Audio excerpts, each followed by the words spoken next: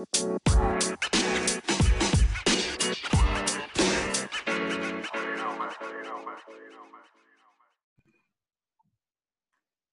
and welcome to Back of the Net and Beyond. And today I'm lucky enough to speak to former Man United, West Ham and Stoke City professional footballer Luke Chadwick. How you doing, Luke? You okay? Yeah, all good, thank you, Danny. Brilliant, brilliant. So, I mean, as I mentioned there, you played for some massive clubs and we'll touch on that kind of late part of the conversation. If you want to just explain kind of a little bit about yourself and what you're currently up to. Yeah, so at the minute, I've obviously stopped playing football probably about 5 years ago now professionally. Okay. Went into coaching in the academy at Cambridge United after that, sort of just fell into it really. And now I'm involved in an organisation called Football Fun Factory, which is a coaching organisation, as the name suggests, around putting fun into football and coaching children from the ages of 2 to 12 years old.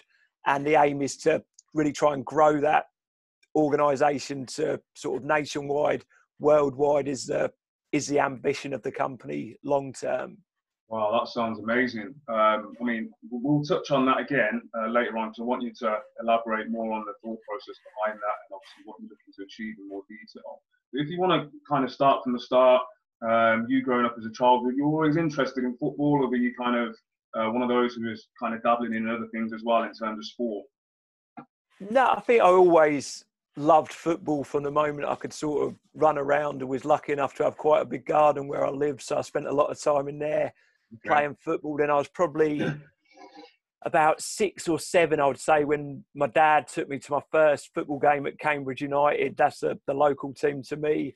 And the second that I stepped in the stadium, sort of experienced that atmosphere, what a live football game was like, that was what I wanted to do. Everything was about being a footballer. It was completely different, as I'm sure you remember back when we were kids. It wasn't, you didn't really start playing till, I think it was under 9s I started playing, and you were straight onto a full-size football pitch, full-size goals. So that was obviously how it was. That was my first involvement in football, playing for a team called Melbourne Tigers, they were called, in a village where I lived, under 9s. And I was really fast when I was a kid. So on the big pitches, I used to stand up front.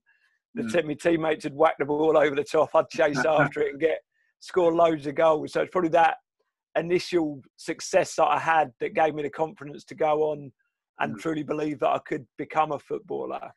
Okay, and then, I mean, that's pretty much the same as myself. And then, so in your area, as you were kind of growing up as a child and playing football, were people aware of kind of how good you were at that age? Were people kind of saying, look, you potentially got a chance of making it in the game?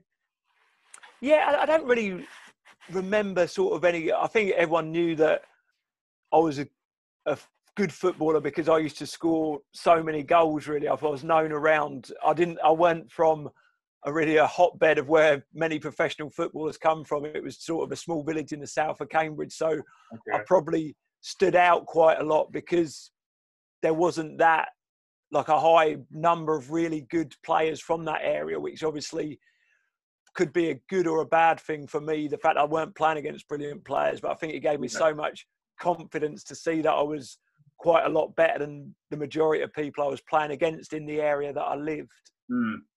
Okay. And then, so in terms of kind of Man United now, you're at the age of, 9, 10, 11. At what stage did you hear kind of the interest from, like, Man United? Was Man United your first kind of professional club that you signed for? Was it a stage where you went to someone else and then Man U picked you up? So I signed originally as an under-13 player. I signed at the School of Excellence at Arsenal.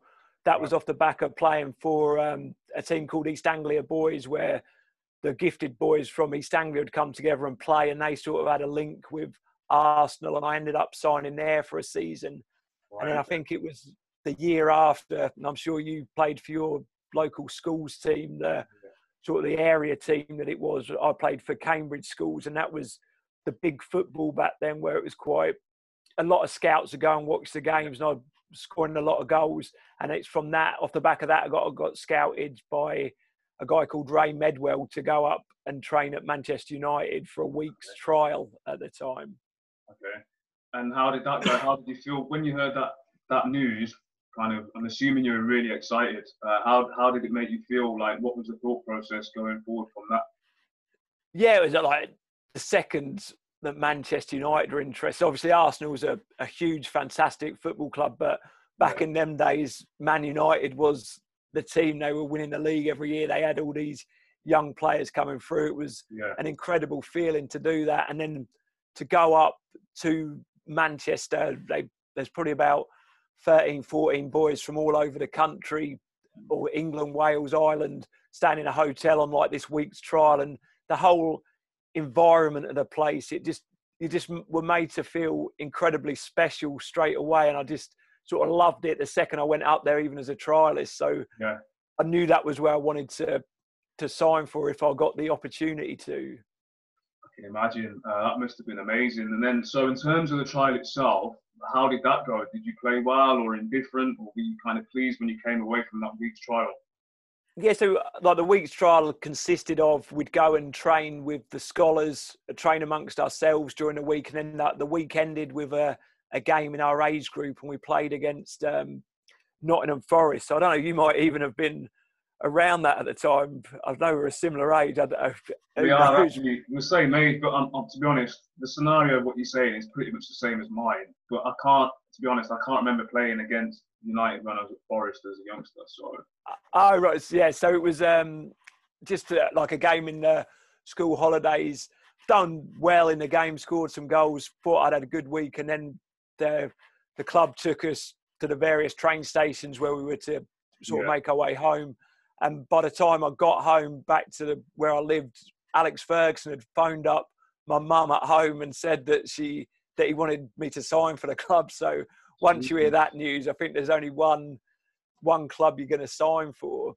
Wow. So literally, Sir Alex picked up the phone and spoke to your mom? Yeah. So Sir Alex Ferguson was actually at the game, but obviously that made me feel so good. But that was more like the genius of the man. It wasn't just me that he'd do that for. He'd do that for all the boys, because he wanted every part to know every single detail of what was going on in the club, whether that be in the first team, the reserves, or an under 14 player signing schoolboy forms. So that was, to know that he took the trouble to do that, a man of his sort of standing in the game. It was no wonder that United got most of the young players that they wanted back in those days. Yeah, 100%. I mean, it's kind of unheard of in those days. You're looking at 30 years ago, where an actual manager, like you said, of that stature in particular, would call a parent of a child who he's potentially wanting to sign to say he wants to sign. It's normally someone who's kind of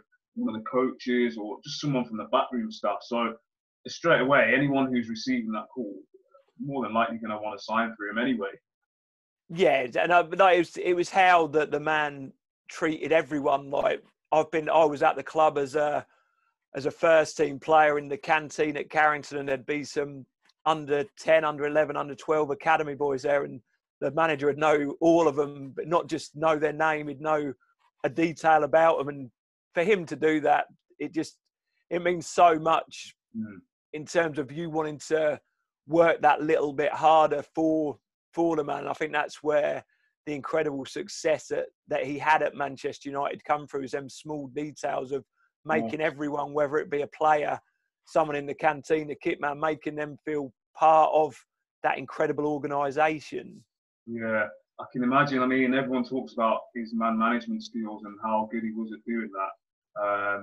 And you hear that he does it from kind of the top all the way down to the youngsters who aren't even household names and things. So from that perspective, obviously he deserves a lot of praise for that. And again, for someone of his stature to do that, that's amazing. So you've obviously, at that point, you've decided to sign for United, and then you've gone through the ranks and you've kind of gone into the youth team setup, and then you're in the reserves and things. What was it like working with kind of Fergie, knowing that obviously you're at Man United and it's probably at that point the biggest club in the world? How did it feel working with him kind of on a daily basis? What was he like? Yes. So obviously in the early days as a scholar coming through, he wouldn't be around it as much because he'd be with the first team, but it was always that, particularly as a YTS, the first 2 years when we were still training at the Cliff, it was such a enclosed, small, completely different to the training grounds that are around today. But I think that sort of built that sort of real family atmosphere, that everyone was around each other, so tight to each other, and it was like them days as a scholar, them 2 years as a YTS player, incredible years where you've just left home, left school, you're doing something you love every day. So it was real fond memories of them times, and obviously to be a part of a club like Manchester United was amazing. Yeah, and you played with some great players in the youth team. So I went to Lillishall. I don't know if you remember or if you know at all, but in my year at Lillishall, we had Paul Wheatcroft. You probably played with him. Ian Fitzpatrick, I think he was there at United as well. And then the year above me at Lillishall was Wes Brown, which obviously you're aware of. So kind of who else was in and around your age group who you were playing with on a daily basis? Yeah, so I remember, I think we played you guys a couple of times, like with our age group had come down to Lillishall and playing. It was always sort of, wow, these lads that are going to this school playing foot, it was all like a little bit of jealousy around it. I remember the games really, really well. Obviously, Fitzy and Wheaty were great lads that come in, and like that sort of aura about you boys that went to Lillishall when you like them lads had come back into training, go, oh, they're the sort of the England boys. So they were two fantastically gifted players. John O'Shea, he joined probably a few months into our first year, so he was obviously a top player. He went on to have a brilliant career. Paul Rachubka was our goalkeeper. He had a career in the game. Michael Stewart, he played some games for United and went on to play in Scotland. Obviously, Wes, who had a wonderful career in the game. Richie Wellens, who was a fantastic player. He's obviously the manager of Swindon now. I think they were the ones that really went on to have good careers in the game. But I think even to have that grounding and to experience that, what's expected of you at Man United, whether a lot of the boys went to have careers in football, they still had a good grounding to go and be successful in other walks of life. Yeah, 100%. I agree. So in terms of obviously moving on from that, so you're in and around the first team now, and you've obviously played a number of games for Man United. What was it like when you heard that you were going to be kind of potentially making your debut and you're going to be obviously playing for the first team at some point? So the first game that I played for United, my debut was against Aston Villa in the Worthington Cup. At the time, the manager used to play a lot of the young lads. So I was only, I think, 17 or 18 at the time. And there was probably about 5 or 6 of us got in, were told that we were playing against a real strong Aston Villa team. And we got beat, I think, 3-0 or 3-1 on the night. But we didn't do too bad considering the age of the team. But I remember just walking home the day before the game to my digs from the cliff and just thinking, like, this is what it was like to play for Man United. It's like pinch yourself time to actually just to play one game for the club was amazing, like a dream come true. Even going up there as a scholar, you're always thinking like it's going to be a great experience, but a big ask to get in the team and play a game. So once you've played that original game, I'm sure you remember that the debut playing first team football was just the most incredible experience. Like all them times playing on a shitty pitch and that sort of thing, and it's all worthwhile now. You've got to that sort of the big time now. You've played in front of a crowd, so it was an amazing experience. That's a massive achievement, and obviously, I mean, you didn't only just make like 1 or 2 appearances. You made quite a lot for United, which obviously showed how kind of highly regarded you were at the club. I remember growing up, because obviously I used to play left wing. I'm sure you used to play on the wing and midfield as well.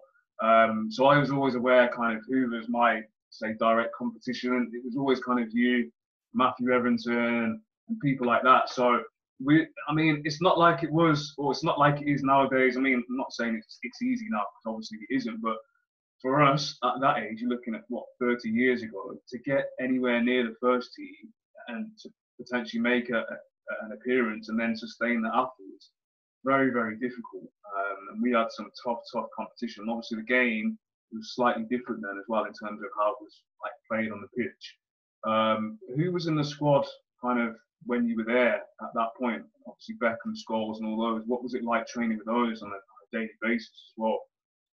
Yeah, I remember after I made my debut, I went off and on loan and played at Royal Antwerp in Belgium for about 7-8 months, which gave me my first real regular experience of playing football. And then when I was called back from there, that's when I played the season where I played a fair few games or come on in a fair few games at United. I was really disappointed at the time when I was called back from Antwerp because I was really enjoying my football there and I weren't really expecting to go back into the first team. I thought I'd just been out there a long time and I was just going to go back to the reserves.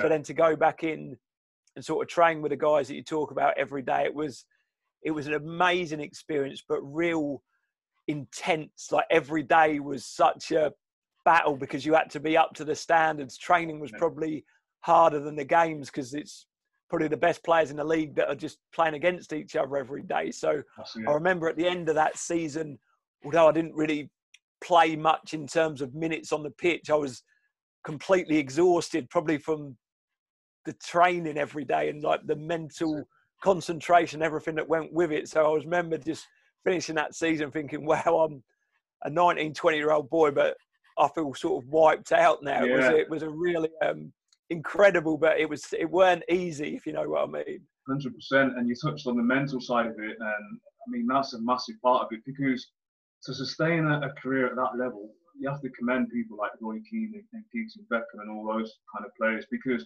literally every day on and off the field you have to be on it. And I can't imagine what it was like at United. I mean, I made my debut at Leicester as an 18-year-old, so I was still playing in the youth team and in the reserves as well.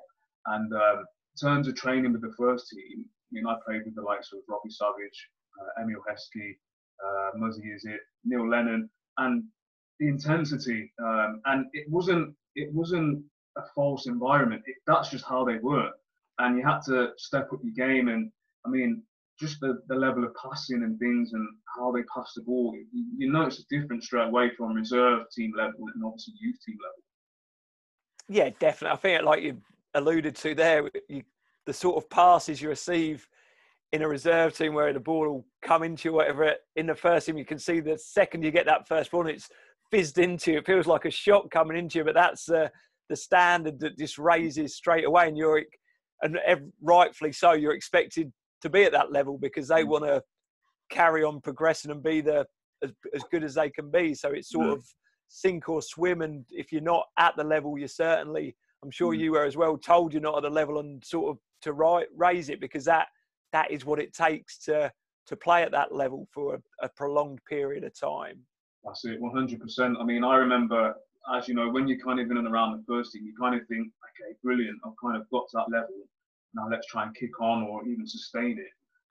And I remember, as I mentioned, I was in and around the first team, training, but then I was still playing for the reserves on a Tuesday and also for the youth team on a Saturday. And at the time, I didn't realise I was physically tired and mentally as well.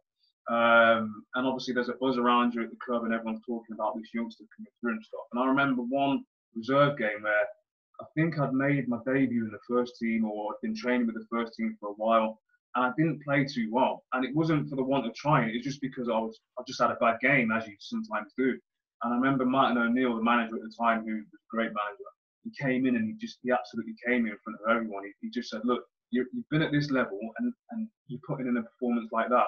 And I felt so bad. You know, sometimes a manager says something, you don't agree, and you say something back to fight your corner. But I had nothing to say because I held him in such a high regard. And what he was saying was actually true. He wasn't saying I wasn't trying. He was just saying that I wasn't performing to the level that he thought I should have been. So I'm assuming maybe something's happened like yourself to yourself, similar scenario. Yeah. I think obviously, like I mentioned about Sir Alex Ferguson, is always because he went to all that effort to make you feel so special. He'd always want to try a little bit harder. And if he did give you praise, it felt like nothing else. It was sort of the hairs on the back of your neck would stand up because it felt so good that he'd given you praise. But at the same time, like you mentioned there about Martin O'Neill, if he had a go at you, it did make you feel real bad at the same time. But he was only trying to help you progress. But it is, as a young player coming through, I've got so much respect for them players that did have such a incredible year at an incredible career at the top level, because it has to be every part of your life. You have to be on it and do everything 100%. Otherwise, you just can't sustain being at that level, I don't think. Literally every day. It is very, very tough. And for the average kind of layman out there who may not be privy to kind of an average day as an athlete, or an average career as an athlete, there's a lot more than the performance on the field. I mean, to some extent, that's probably the easiest part. It's everything, especially nowadays with social media and things like that. It must be very tough for these players, especially the younger ones. But I mean, so obviously you played for Man United and you went out on loan. In terms of kind of the players that you were training with at United at that time, we obviously spoke about kind of Giggs and Scholes and Wes Brown and David Beckham and stuff. And they're obviously household names. Who did you look up to? Who did you think in training, wow, like they're actually like better than I thought? Who stood out for you on and off the field? Yeah, I think on the field, they were obviously, it's hard to pick one out, but the best player, the one that stood out a little bit, was always Paul Scholes. He could just seem to do everything. Like he had eyes in the back of his head, his awareness. He could shoot, he could dribble it. He just seemed to have everything every day. The standard was through the roof, but he was probably that little bit further ahead than everyone else. I think off the pitch, I'd have to say Roy Keane, who really, it was like drove the standards on and off the pitch, but he'd always look out for the younger guys. He'd look out for everyone, because he was obviously the club captain. Yeah. But he really looked after the younger boys and made sure that we was okay and that sort of thing. So definitely Roy Keane off the pitch, I'd say. And did anyone ever kind of pull you to one side and have a word and say, look, maybe you should be doing this? Or because to be honest, when I was growing up, I didn't really have anyone that did that for me. Not that I needed it, but I know sometimes you hear stories now where kind of youngsters will speak about the older, like the senior players, and how well they are off the pitch and the advice they get. So did you ever receive any? I wouldn't say, I was always so quiet. I'd never really sort of seek anyone out to ask advice. I was sort of a real quiet lad. But even the time I'd spend, say, if it was me and David Beckham were on the right and we're just doing crossing and shooting, he'd always sort of help me out or just give me a little advice. And just by being so close to someone of his ability and just sort of watching, that always stood me in real good stead as my career progressed to sort of away from Manchester United, to think about the things that these world-class players that had done, to maybe try and put some of that into my own personal game. Of course, that must have been amazing. So, I mean, from the outside looking in, people that are hearing this, they may not understand kind of the level that you were playing at, and obviously the standards that you had to keep and stuff. So, I mean, I do, and obviously I look at your career. Obviously, I knew about you growing up anyway, just because obviously the same age, same year group. So I was aware of obviously the standard.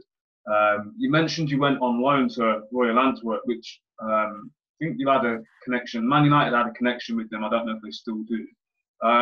What was your experience kind of living abroad as a youngster? Were you on your own? Was there like a language barrier in any way? And obviously culture change. How did you cope with that? Yeah, I was absolutely delighted to go out there. At the time, there was a couple of George Clegg and Kirk Hilton, two of my mates from my year, were out there. So I went out there, and it was just felt so free out there in terms of got away, weren't in Manchester anymore. No one really knew we are sort of on the pitch and off the pitch. It was just an amazing life experience. But, you know, to play first team football for the first time, and obviously in Belgium, the crowd, the atmosphere was electric. There's all flares, all the smoke coming out the crowd, like that sort of thing. It was a wonderful time. I really loved my time playing in Belgium. And then, so how long were you out there for? So I was out there sort of from Christmas to the end of the season on the first year, and we got promoted. We was in the Belgian second division, but we won the league, which was again a brilliant experience. And then I went back out there the next season for the first couple of months playing in the Belgium top division, where we played the likes of Anderlecht and Club Brugge. So it was a brilliant, a real good mix, where the first year the standard was, it was okay, it was nothing special, but I've had the opportunity to stand out in games and really show the player that I was. In the second year, obviously a much harder challenge, playing against really good top quality Belgian opposition. Wow, that must have been amazing. So obviously, during your period at United, you managed to get into the England under-18s and the 21 squad. How was that for you? Was that kind of another step up, or was it slightly different in terms of like the standard? Because I know I've spoken to people before, and they say, "Look, I've played in the first team in the Premier League, so when I go and play for the under-18s, it's kind of not a step down, but it's not as high in terms of intensity and whatever else." So what was your experience playing for the under-18s and 21s? Yeah, it was the under-18s. It was we actually went for sort of, there's probably about 40 kids. We went away to Mottramore in Manchester and sort of played and done really well. And to get into any England squad was like, felt amazing to get called in. And I've done really well in the under-18s playing, and Howard Wilkinson was the manager, and he really sort of, the other lads made a joke of how much he sort of liked me and sort of like really liked the way I played. So yeah. He then left the under-18s to take the under-21 job. And then obviously I was just playing in the reserves at United. I'd played that one first team game in the Worthington Cup and got called into the under-21s, which was a massive shock, because obviously it was a real strong squad. I was 18 years old, and it was the likes of Frank Lampard, Jamie Carragher, Carl, like a lot of big players. I was shocked to be put in, but obviously Howard liked me a lot as a player, so that was the reason I went in there. I was never, again, in the under-18s was probably a little bit more relaxed. The under-21s, I never really settled into it, really. I always felt maybe a bit of a fish out of water at the time, because I was playing there. I was just a reserve team player at United. It was, obviously it's an honour to represent your country, but I was always a bit uncomfortable going away. I didn't really enjoy that side of it that much, really.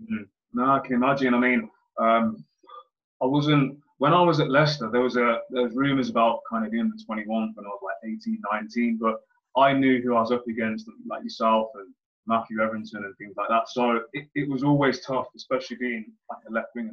There was loads of wingers around at that point. You mentioned, obviously, you were playing a couple of years ahead of yourself in the England and the 21s, and you played with like Carragher and Lampard and stuff. So who else was there? Was Rio there at that point? So I think Rio would have just been, he was just promoted to the full squad at the time, so he weren't in it. I think then Steven Gerrard would have gone into it after that. Yeah. I was trying to think of the players that were in there. Then obviously the boys that were my sort of age, like the John Terrys, Francis Jeffers, they'd sort of be put in there. But then I was sort of put in the squad in front of, before them, while they were sort of playing regular first team football. It was a great honour, but a real shock. I sort of expected, because I'd done really well in the sort of weekend away, to get into the under-18 squad. Yeah.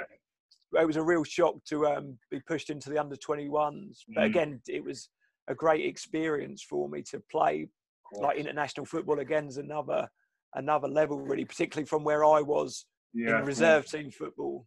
Yeah, can you imagine the standard being really high? I mean, so in terms of your career, obviously we spoke about your achievements at United and going on loan and doing really well at Royal Antwerp, and obviously gaining international honours as well. Did you have any like lows, any managers that you didn't really get along with or agree with their playing style, or just want to elaborate on that a little bit? No, I've really throughout my career I was incredibly lucky with the managers that I worked under. Obviously, Sir Alex, it doesn't get any better than that. Then the likes of Alan Pardew, I've worked under him twice. He was a really good manager. Tony Pulis, who was a brilliant manager, but an incredible man as well. Paul Ince, when I was at MK Dons, who was a big hero of mine growing up, watching him. So that was incredible to play for him. Roberto Di Matteo was like quite a quiet guy, but obviously the utmost respect for someone who done what he done in the game. Then Carl Robinson, who was the same age as me and got a manager's job, and built a really good relationship with him. I'd say probably I didn't really enjoy my time, partly my responsibility, because I couldn't really get myself fit at Norwich, but I didn't really, probably my least enjoyable time was probably playing under Glenn Roeder at Norwich. But again, that was probably my own personal circumstances that sort of brought that on as well. Okay, I can understand. So obviously you've sustained a career in football, and then you kind of get into the latter stages of your career. At what point did you consider retirement? Was it kind of a process that you transitioned in over time whilst you were playing? Were you studying something else whilst playing, or did you just retire and think, okay, well, what am I going to do now? What was the process behind it? Yeah, so that'd be, there was no real process behind it whatsoever. It was a real shock to actually stopping it. And I never really planned. I don't know. I thought this is never going to end. I never thought about it. I thought I'll just keep going and going until, and like as I was getting older, sort of into my 30s, I sort of had it in my mind that I've worked hard to be a footballer. When I finish, I'm just going to sit there. I used to tell me missus and kids, all I'm going to do, I'm just going to sit there, get fat and watch telly. I don't fancy doing anything else. But obviously the reality of that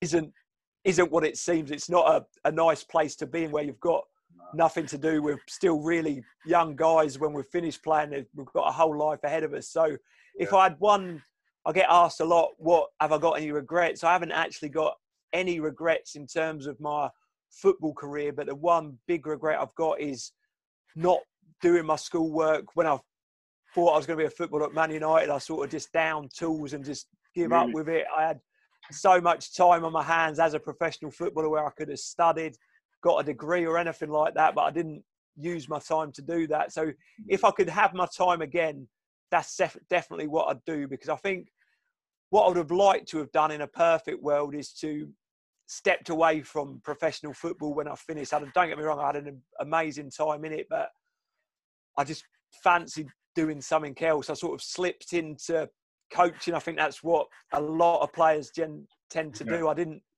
love coaching. I never saw myself as a coach, but I was sort of the opinion, what do I do now? So I ended up getting a job in the academy at Cambridge United, which was obviously a great job, but it wasn't, I just sort of knew it wasn't a passion. It didn't really replicate what I was doing as a footballer. I think it's always going to be hard when you finish to find something that you love as much as football, but you need to try and find something as close as you can to sort of that. So it was certainly a tough period and something that I definitely didn't plan for enough.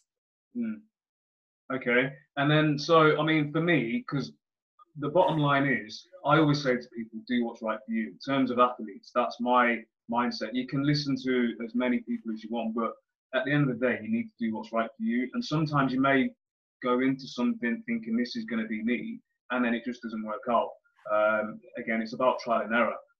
I didn't want to study when I was playing, just because I didn't want to detract away from what I was trying to achieve, that being a professional footballer. So when I was going home, I wasn't necessarily going out and gallivanting with friends. It was a case of going home and just relaxing. And that's just my mindset. I commend anyone who kind of plays at a decent level within the game or whatever their chosen field is. And they're also studying as well. Like I said, you need to do what's right for you. But you obviously said that you went on to coaching, which is probably the most natural step for any professional footballer. I always knew that I probably didn't want to work in the game in terms of a coaching capacity anyway. And that's hence why I didn't do any coaching badges or anything like that. And again, with coaching badges, you can do all the badges you want, but there's no guaranteed job at the end. You still need someone to give you a job at the end of the day. So you went to Cambridge, and then you're obviously coaching the youngsters there, and then what happened after that?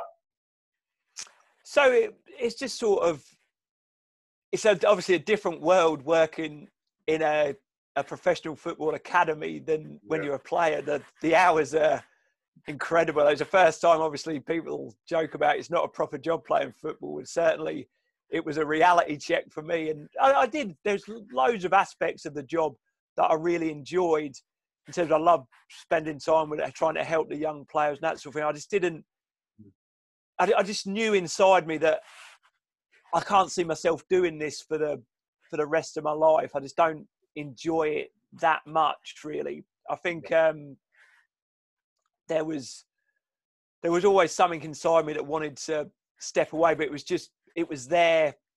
It was the club I support. I love Cambridge United. I was helping to hopefully bring the next wave of players through, but I think in the end I just stepped away because it wasn't right for me, really. Okay. And then, so what did you do after that? Did you then start the process for your current coaching academy, or did you do something else before that? So there's a James Cutting. He's the guy. He's the founder of our organisation, our coaching company. He started it off probably about 2 years ago, and then maybe I think about 6-7 months ago, myself, Johnny Martin, the co-founder, and a few other guys from Cambridge went to join up, and it was completely different from anything I've ever done before. And it was all about, it weren't about developing professional footballers, it was about sort of getting boys and girls participating in football. And there's no pressure whatsoever. It's just fun. It's not going to be a professional contract at the end of it, but more importantly, there could be a lifelong love of football and something that a healthy outlet for these children to do for the rest of their lives. And something about it just seemed really, I don't know, like you're doing some good. I sort of set my community up where I went to school, so I got sessions right around where I live, and it just felt like giving a little bit back to the game that would give me everything, really. And the opportunity, what really excites me is trying to grow the organisation. So there's football fun factories all over the world in 10 years' time. That's sort of the ambition, where kids are just going and fall in love with the game from 2 years old. That's a big idea that we've got, and who knows how far we can take it. Yeah, I mean, I'm sure that's achievable. And you mentioned about just kind of enjoying the game, because at a young age, I speak to a lot of people and they've got kids and they're like, oh, my son or daughter's playing at X, Y, and Z. And it's like, that's brilliant. And then they say, well, what advice would you give? And I always say, well, how old's your child? And invariably it's like 8, 9, 10, maybe a bit older. And I always say, as long as they're enjoying it at that age, that's the main thing.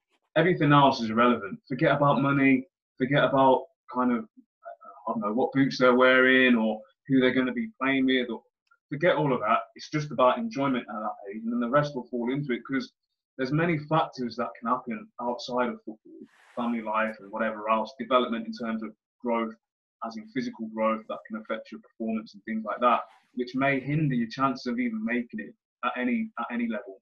Many players, as you know, I mean, you mentioned a few that you played with who didn't even get into reserve level, and they were really high regarded players at a younger age. So there's many things that can kind of hamper your chance of making it at any level.